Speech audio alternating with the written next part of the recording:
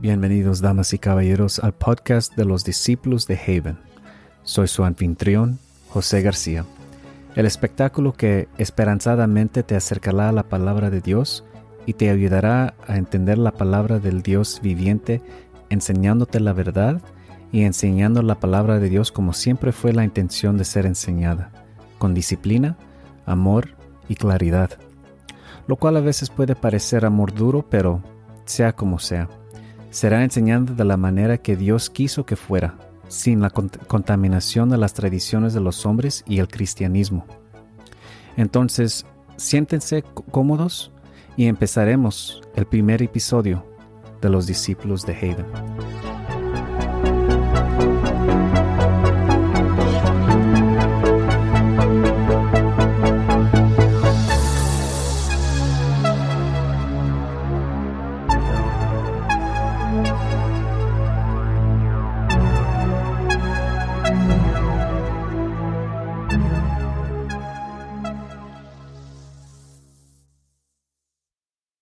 Bueno, bienvenidos, damas y caballeros, al primer podcast show de los discípulos de Haven. Quiero empezar a introducirme para que ustedes me conozcan mejor. Entonces aquí les cuento una pequeña historia de mi vida. Nací y crecí católico hasta los 11 o los 12 años. Realmente nunca lo practicaba, pero mi familia me llevaba a la iglesia de vez en cuando. No fue hasta que alrededor del año 95 mis padres pasaron por un divorcio y después de algunos tiempos feos, nos convertimos al cristianismo. Fue entonces que mi papá nos llevaba a mí y a mi hermano a una iglesia cristiana. Pero estar en esta nueva iglesia fue una especie de revelación. Las tradiciones eran diferentes, el hablar de la palabra era diferente, pero seguía preguntándome, ¿esto es todo? Tiene que haber más de lo que se estaba enseñando aquí. O algunas de estas enseñanzas no tienen ningún sentido en absoluto. ¿Por qué haría Dios esto, pero no aquello? Entonces siempre salía de la iglesia sintiendo que faltaba algo, pero ¿qué era? Fue alrededor de este tiempo que comencé a estudiar la Biblia a un nivel más profundo y con la ayuda de unos eruditos bíblicos como E.W. Bullinger, Dr. Edgar Goodspeed o el Dr. E. Raymond Capt, por nombrar algunos. Desde entonces nos dejamos de asistir a la iglesia y comencé a aprender mucho más desde la comodidad de mi propia casa que los confines de un edificio extraño. Ahora, quiero que ustedes sepan que yo nací aquí en los Estados Unidos y por esa razón mi español no es perfecto, por lo cual pido una disculpa. Pero estoy dando lo mejor de mí y tratando de mejorar mi español. En el 2003, después de graduarme de la escuela secundaria, me enlisté en el cuerpo de Marines. Durante mi tiempo en la infantería de Marina hice 2 viajes de combate a Irak. Fue durante mi tiempo en Irak que mi relación con Dios realmente creció más. Cada vez que íbamos a una misión, antes de dejar la base donde nos encontrábamos, nos reunimos todos y rezábamos antes de irnos. Eventualmente comencé a dirigir la oración por mi pelotón, a donde algunos de ellos comenzaron a apodarme el predicador o el reverendo, pero no me malinterpreten, no me considero predicador, nada más trato de compartir la palabra de Dios con toda la persona que se interese en aprenderla. Salí del cuerpo de Marines a finales del 2007. Fui a la universidad, me gradué de una CSU y el resto es historia. Algunos de ustedes pueden estar preguntando, ¿qué clase de enseñanza voy a aprender? Como dije al principio, enseñaré la palabra de Dios como debe ser enseñada y interpretada. Pero no voy a leer solo de la Biblia porque sé que algunas personas pueden perder el enfoque. Así que voy a hacerlo lo más divertido y educativo posible. Cruzaré la referencia a la Escritura con la ciencia cuando se aplique y sea necesario, para que ustedes entiendan mejor lo que se está enseñando. Ahora, ¿qué van a necesitar para estudiar conmigo? Tus oídos primero, pero con entendimiento. Si usted desea sumergirse en la palabra, estas son las herramientas que voy a utilizar con el fin de darle la traducción más precisa de la palabra de Dios, así que siéntese libre de obtener las mismas herramientas. Primero, mi Biblia principal es la Biblia King James Version Companion por el erudito bíblico E.W. Bullinger. He encontrado que esta Biblia es la Biblia más precisa y detallada que he tenido. El autor ha hecho un buen trabajo al agregar las palabras original, pero lo más importante es que ciertas palabras están marcadas con la traducción del autor al lado de la página. Por ejemplo, en Génesis capítulo 1, versículo 2, la palabra y está marcada. Si usted se fija hacia un lado para encontrar las palabras, el autor escribe: la figura es un polisyndeton por el cual en los 34 versos de esta introducción, cada uno de 102 actos separados se enfatizan, y la importante palabra Dios se llevaba como una lámpara a través de toda esta introducción. De vez en cuando me oirás desviarme dando estas pequeñas explicaciones. Esta Biblia yo recomendaría para los estudiantes más serios dispuestos a aprender más en profundidad de la palabra de Dios. Sin embargo, cualquier Biblia King James será suficiente para nuestras enseñanzas a medida que continuamos. Ahora, yo sé que en el español no hay un King James Version, pero la Santa Biblia Reina Valera es la que se compagina con King James Version. Ahora, algunos de ustedes a lo mejor están diciendo: pero José, ¿por qué esa Biblia? ¿Por qué no la nueva versión internacional o cualquier otra versión? Gran pregunta. Así que es obvio que los textos originales que fueron escritos no están a nuestro alcance, pero tenemos traducciones tanto en hebreo y griego que fueron sustraídos de los escritos originales. Algunos de estos son el texto masorético en la forma del Códice de Alepo y el Códice de Leningrado. Estos libros datan como al siglo IX DC.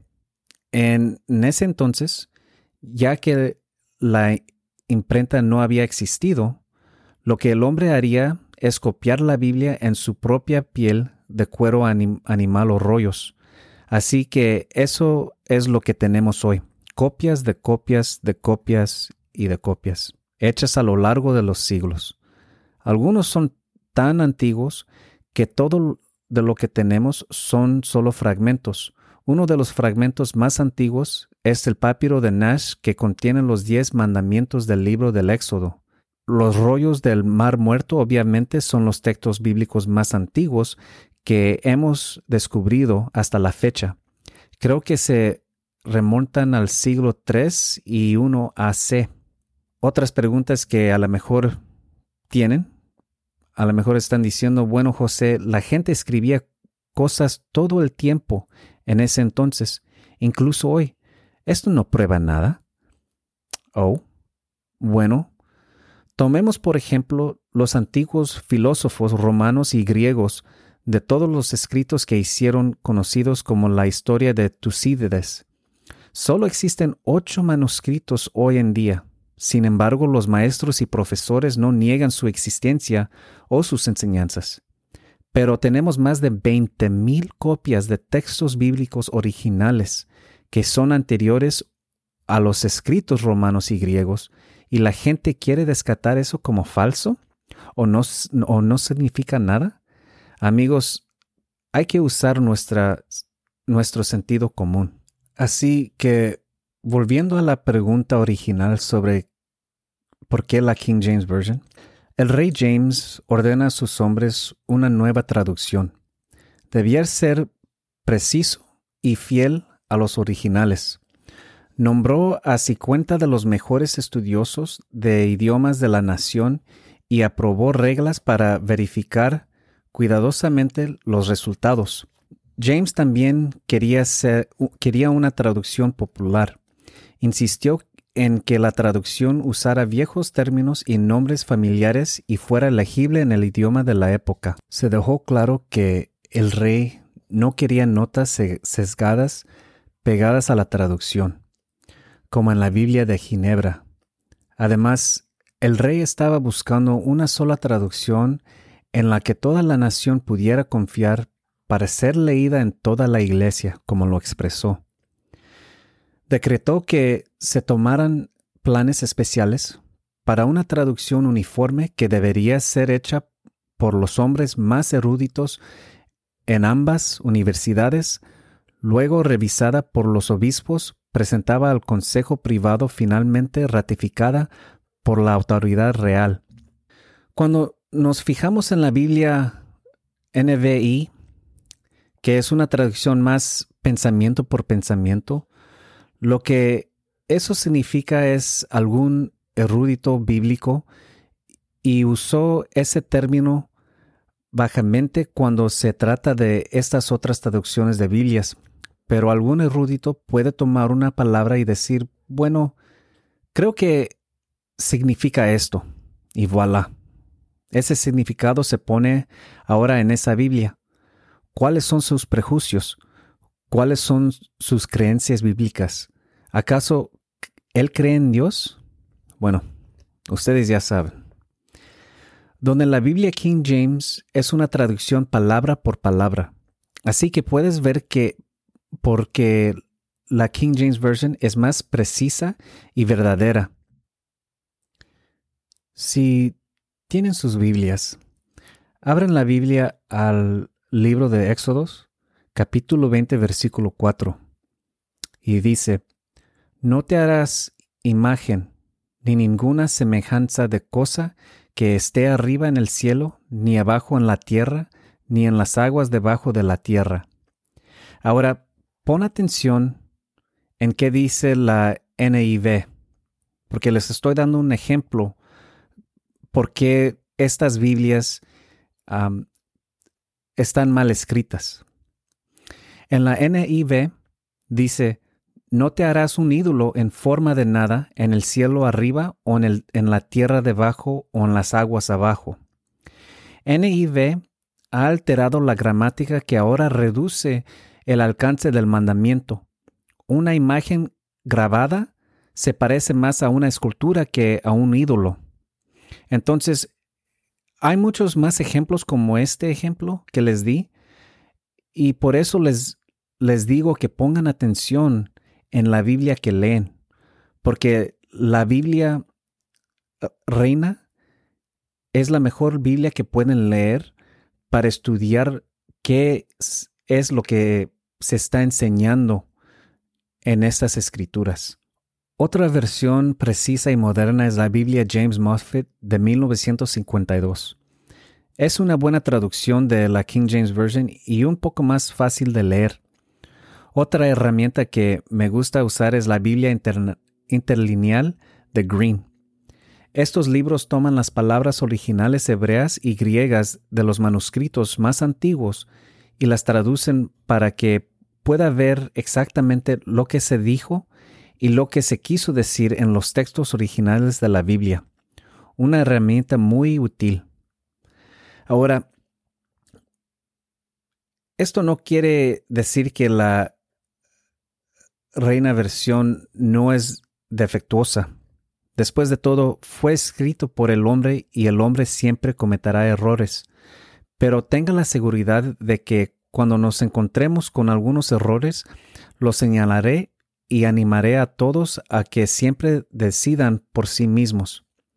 Siempre asegúrate de revisar las cosas por ti mismo para no confiar en ningún hombre, porque hay que tomar siempre en cuenta que al final del día nadie va a estar en medio de Dios y la persona que está siendo juzgada, porque todos seremos juzgados por nuestras propias decisiones. La próxima herramienta que tendremos en nuestro arsenal es la concordancia exhaustiva del nuevo Strong. Ahora, ¿qué es esto? Piensa en esto como el diccionario de la Biblia.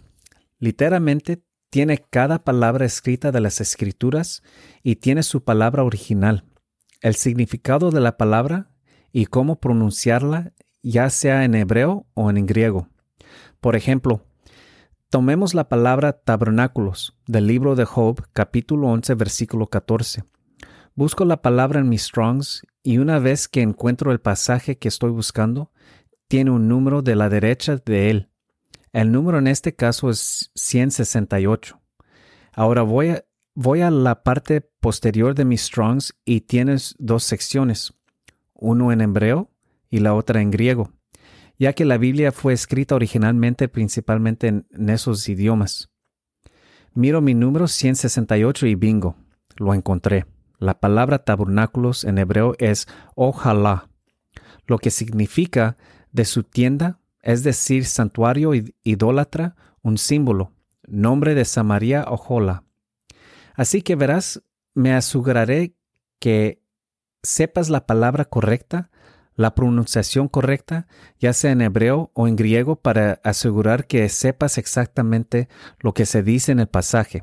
Algunos de ustedes a lo mejor están diciendo, pero José, ¿por qué hacer este show?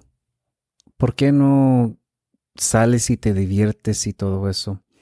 Y es una buena pregunta.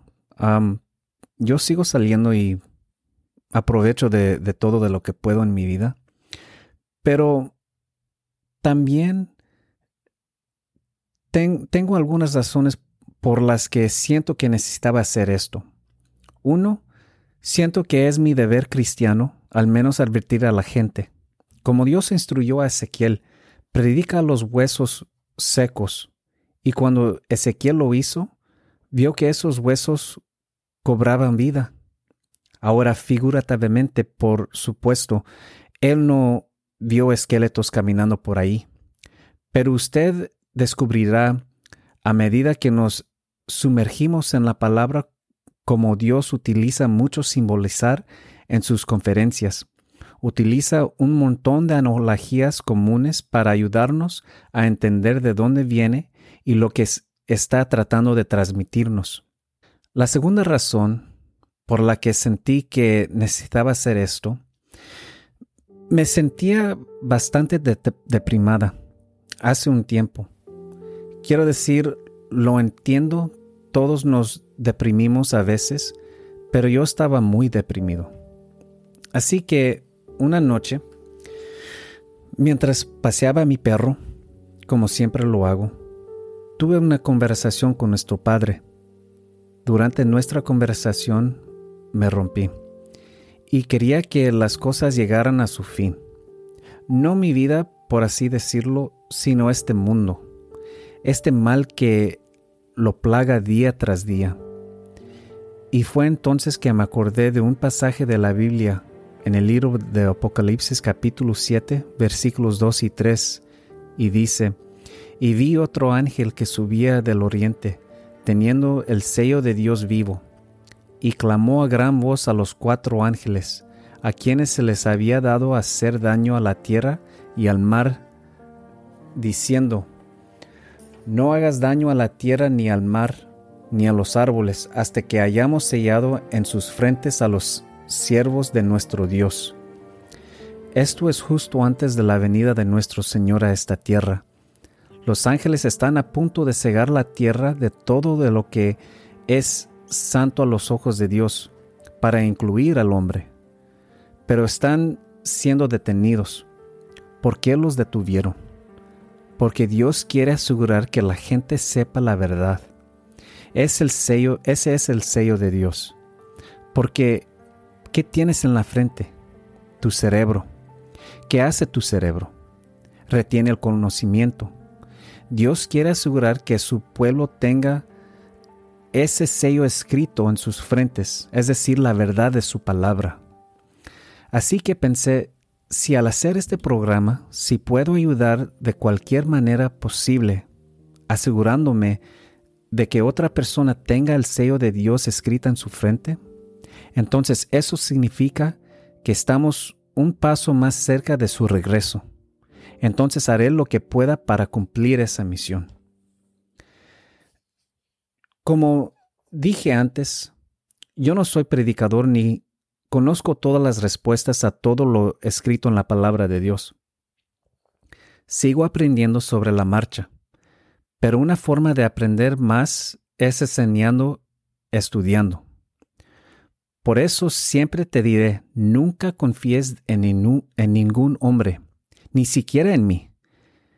Echa un vistazo a la palabra tú mismo, como lo hicieron los bereanos de la Biblia. ¿Quiénes son los bereanos?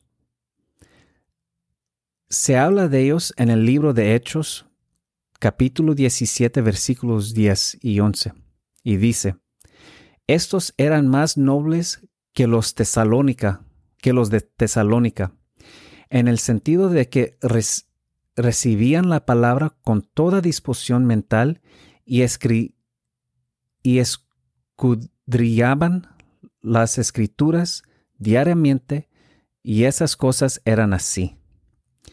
Siempre se permitieron recibir la palabra de Dios. Tenían toda la disposición de la mente para escudriñar las escrituras diariamente. Hicieron esto para ver si lo que se les dijo era verdad y para aprender más acerca de la palabra por sí mismos. Así que mientras te unes a mí en esta nueva aventura, los animo a todos a desafiarte a ti mismo y a absorber lo que se te enseña, pero al final del día revisa la palabra tú mismo. No soy yo quien abre tus ojos o tu mente, es nuestro Padre. Él hace esos milagros. Quiero que ustedes sean como los bereanos. Esto es lo que les prometió, aunque te daré mi palabra de que haré lo mejor que pueda para explicar en detalle lo que se está enseñando en la palabra de Dios y hacer mi tarea en todo de lo que enseño. Me lo tomo muy en serio. En el libro 1 Pedro, capítulo 4, versículo 17 dice, porque ha llegado el momento en el juicio, debe comenzar en la casa de Dios. En otras palabras, el juicio comienza con aquellos que enseñan la palabra de Dios. Así que de nuevo me tomo esto muy en serio. A medida que avance el programa, ampliaré el programa, crearé una plataforma de redes sociales para él. Tal vez lo abriré a una sesión de preguntas y respuestas por correo electrónico y le haré y responderé a algunas preguntas sobre el programa. El cielo es el límite. Mi edición y mi forma de enseñar puede no estar a la altura de lo que ustedes están acostumbrados, pero haré todo lo posible para que el espectáculo sea educativo y entretenido al mismo tiempo. Así que mientras termino este primer episodio piloto, permítanme decir una vez más, bienvenidos al podcast de Disciples Haven, un espectáculo que discutirá la palabra de Dios con disciplina, amor y claridad. Un espectáculo que discutirá los acontecimientos actuales y la política de nuestro mundo. Pueden garantizar que no todos vamos a estar de acuerdo en las cosas el 100% del tiempo. Incluso de los hombres que estudié no estoy de acuerdo con ellos al 100%.